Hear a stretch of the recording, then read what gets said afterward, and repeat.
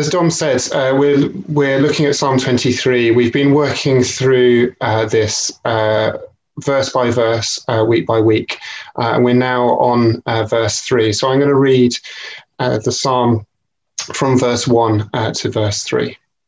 The Lord is my shepherd, I shall not want. He makes me lie down in green pastures. He leads me beside still waters. He restores my soul. He leads me in paths of righteousness for his name's sake. So we're looking this morning at verse 3. It says, he restores my soul. He leads me in paths of righteousness for his name's sake. I wonder what these words, what image these words conjure up for you. He restores my soul. I wonder if you've ever done something or been somewhere or been with someone that has just had that effect on you where you feel like your soul is just lifted. Sometimes it's just from being outside. Yesterday, despite the awful weather, we went to the woods with the kids, and it was just a time that was just so full of joy. We just felt our souls lift despite the kind of the pouring rain. We had a lot of fun together as a family. I want this morning to think about this verse, and we just have just a few words here to focus on. So I want to think about what two of those words particularly mean in a biblical way: soul and restore. So I just want to pray again that God would come as we look at these words in this verse. Lord, I thank you for the beauty of your word. Thank you particularly for the beauty of this psalm. And Lord, we just ask that you would bring it to life for us today. I pray that the familiarity of these words, we would be filled with awe once again, and that our souls would be lifted as your Holy Spirit touches them. I pray that you'd help us to understand and hear clearly what you have for us this morning. Amen. So, two words. First of all, soul. What is your soul? How do we understand that from the Bible? We tend to think of your soul as something that's hidden away, like your deep emotional core, the thing that makes you who you are. We talk about someone being the life and soul, or the heart and soul of a party. But actually, the first time we see it in the Bible, we don't see the word soul in English at all. It's when God makes Adam out of the dust of the ground, and he breathes into that dust, into Adam's body, and God's breath is what makes Adam alive. We still have that thinking today. We say when somebody dies, when their breath is gone, we say that their soul, that kind of animating life from God, has departed. So we see the word that we have here in this psalm, soul, get translated as living or a spirit or a soul for this reason. So another way that you could phrase the first little bit of this, of verse 3, is God makes us truly alive. So the second word is restore. I felt that God really spoke to me when I started to look into this. I'd never noticed before, but in English, we actually have two slightly different ways that we can use the word restore. The first one, very often we can think of restoring being something that happens, for example, when we go on holiday. Holidays are really important to me and Helen. There are times when we can step back from the normal run of life and have that time to recuperate, to rest, to get energy again, to reconnect with each other and with God. And it's almost like if you see the normal run of your life, you kind of get tired and you come away from it, and the restoration that you need from that holiday just brings you back on track. When you look at the biblical definition of restore, as it's used in this psalm, it means something quite different. It means to turn around, to reverse direction, or even to rescue. So as I was thinking about that use, how we use the word in that way, it came to mind. I was reminded of the time that when we bought our first house in Hatfield. And we went round it. The estate agent showed us around. We thought, yeah, this is really nice. There are a few things that need, sorting out, but it's generally all right. And then when we actually moved in, we discovered that there was a whole lot more that needed doing. The direction of property, if you don't do anything to it, is towards chaos and disrepair and dilapidation. And the first thing that we had identified that we wanted to do in this house was to replace the boiler. It was we found a receipt for it actually when we did it. It was from 1972. It had been installed, so definitely needed doing. And the plumber that came in to do it took the floorboards up, and he discovered just in the dining room alone, he discovered two pumps that were supposed to pump the water around the radiators in the house. And they had been plumbed and wired in so that they pumped in opposite directions against each other. He also discovered 6 gas leaks in the same room. So we were very grateful that he found all of this stuff and fixed it for us. The Bible makes it very clear that our natural direction without God is towards chaos, towards, like that house, towards dilapidation and disrepair, things just going wrong. And we can put a veneer on the surface and make it look very good for an estate agent's brochure. But the reality is that under the surface, under the floorboards, things can be going really quite badly wrong.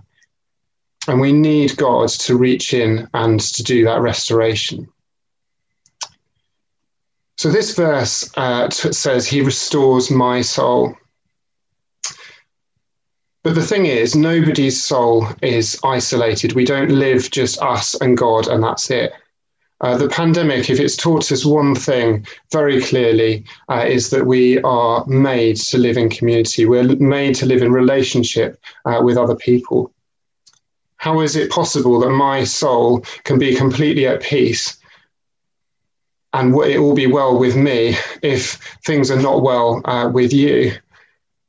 This is something that a good friend of mine from university experienced very acutely when he became a Christian. He was just amazed at what God had done in his life. God had done that restoration. He completely turned his life around and changed it. And he went around telling everybody about what God had done. But when he went home to tell his family, they just didn't get it. They were just not persuaded by his arguments. He was trying to find the right words to just help them to the penny to drop for them. And he found that so hard.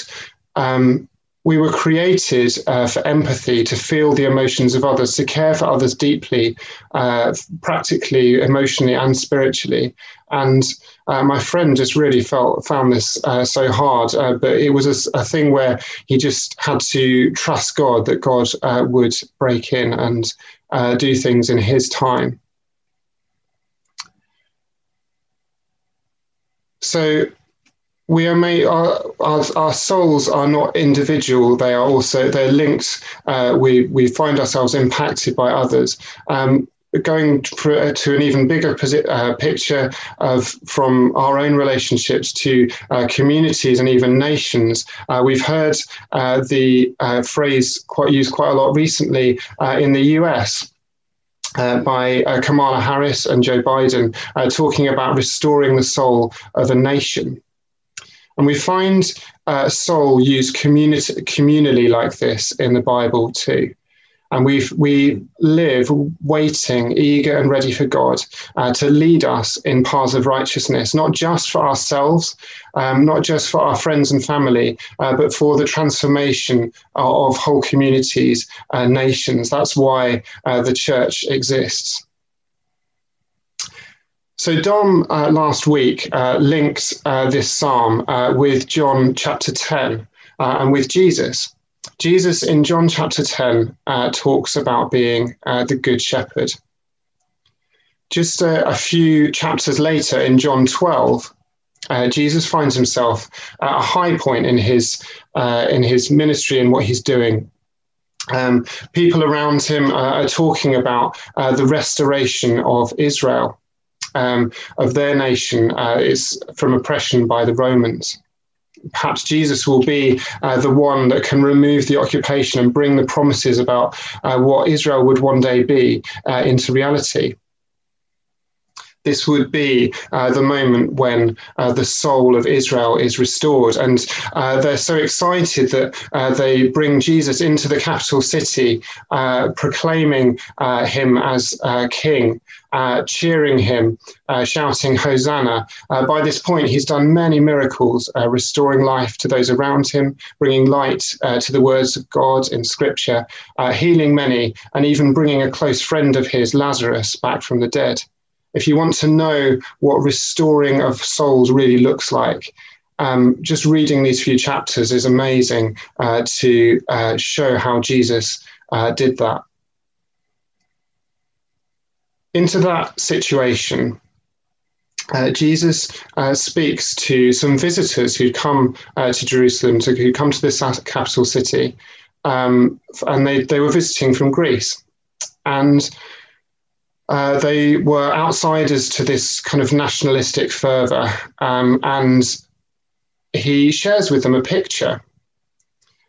It's a picture from agriculture. It's a picture from farming that they would have been familiar with. And he says, unless a grain of wheat falls into the earth and dies, it remains alone.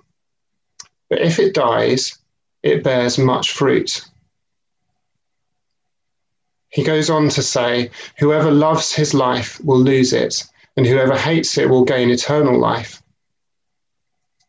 Jesus is making it really clear here that he's not just, that he is going to go on to die.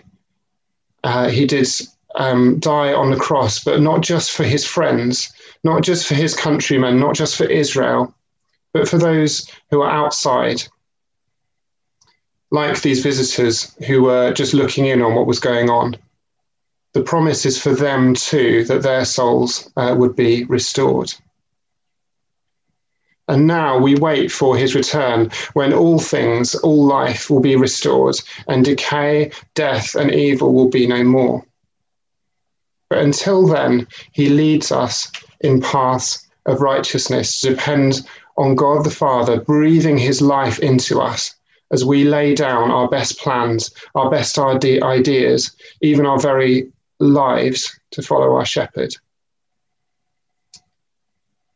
So as I round off here, I just want to challenge you to ask you, where are you at with this?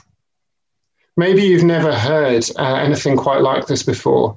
You've never heard about or thought about your soul in this way. This can be your moment to ask God to restore your soul. It is for you. These promises are for you. Jesus makes it very clear that there are no exceptions. He died for you in your situation. If that's you, maybe you're watching on the YouTube recording of this. At the end of the video, there'll be some contact details. You'll be able to get in touch with us, and we'd love to hear from you if that's the position that you're in. Maybe you're, when I was speaking about our house, our first house, you identify a bit with that. You feel like your life is like a house that can look really good to visitors, that everything on the surface looks sorted and okay. But you know that under the floorboards that you're hiding, there are things that are inconsistent, like those pumps pumping in opposite directions. And it's exhausting because it's really hard to have that inconsistency in your life. And you can be afraid to let God take up the floorboards and have a look at it. You don't want to go there. And as for everything that I said about following Jesus and this picture of following him into his death and his resurrection, the idea that as Christians we fall to the ground and we die to ourselves so that we might be raised up and there might be fruit, sounds absolutely terrifying. But I want to reassure you that the breath of God is what will bring you life. The alternative of keeping going in the same way is absolutely exhausting. So right now, just if you're feeling the Holy Spirit speaking to you, I want you to pick up your phone and think of somebody that you trust. If you're part of the church here, then we have a great leadership team. Text somebody from that and say, can we meet up this week? With the restrictions, you're allowed to meet up with one person for a walk. Text somebody, say, can I meet up with you for a walk this week? There's something I want to talk about. There's something under the floorboards actually that I need to deal with this. And we would love to stand and pray with you. If you're not part of the church, you'll know the Holy Spirit will put on your mind somebody that you can do this with, and you can see breakthrough too. But again, if you want to get in touch with us, we would love to hear from you. So I'm just going to finish by praying for us now and then hand back to Dom. Lord, I thank you that your breath is what gives us life. Lord, thank you that every moment is a gift from you. And Lord, thank you that you went through death to be raised on the third day, that we might have confidence that you would do the same with us. That the direction of our lives could be completely turned around and we might be rescued, we might be restored, and then we might have paths of righteousness to walk in again. We love you, Jesus, and we ask that you would, for every single person that's hearing this, that you would touch them and you would bring life and restoration and peace and wholeness. Thank you, God. Amen.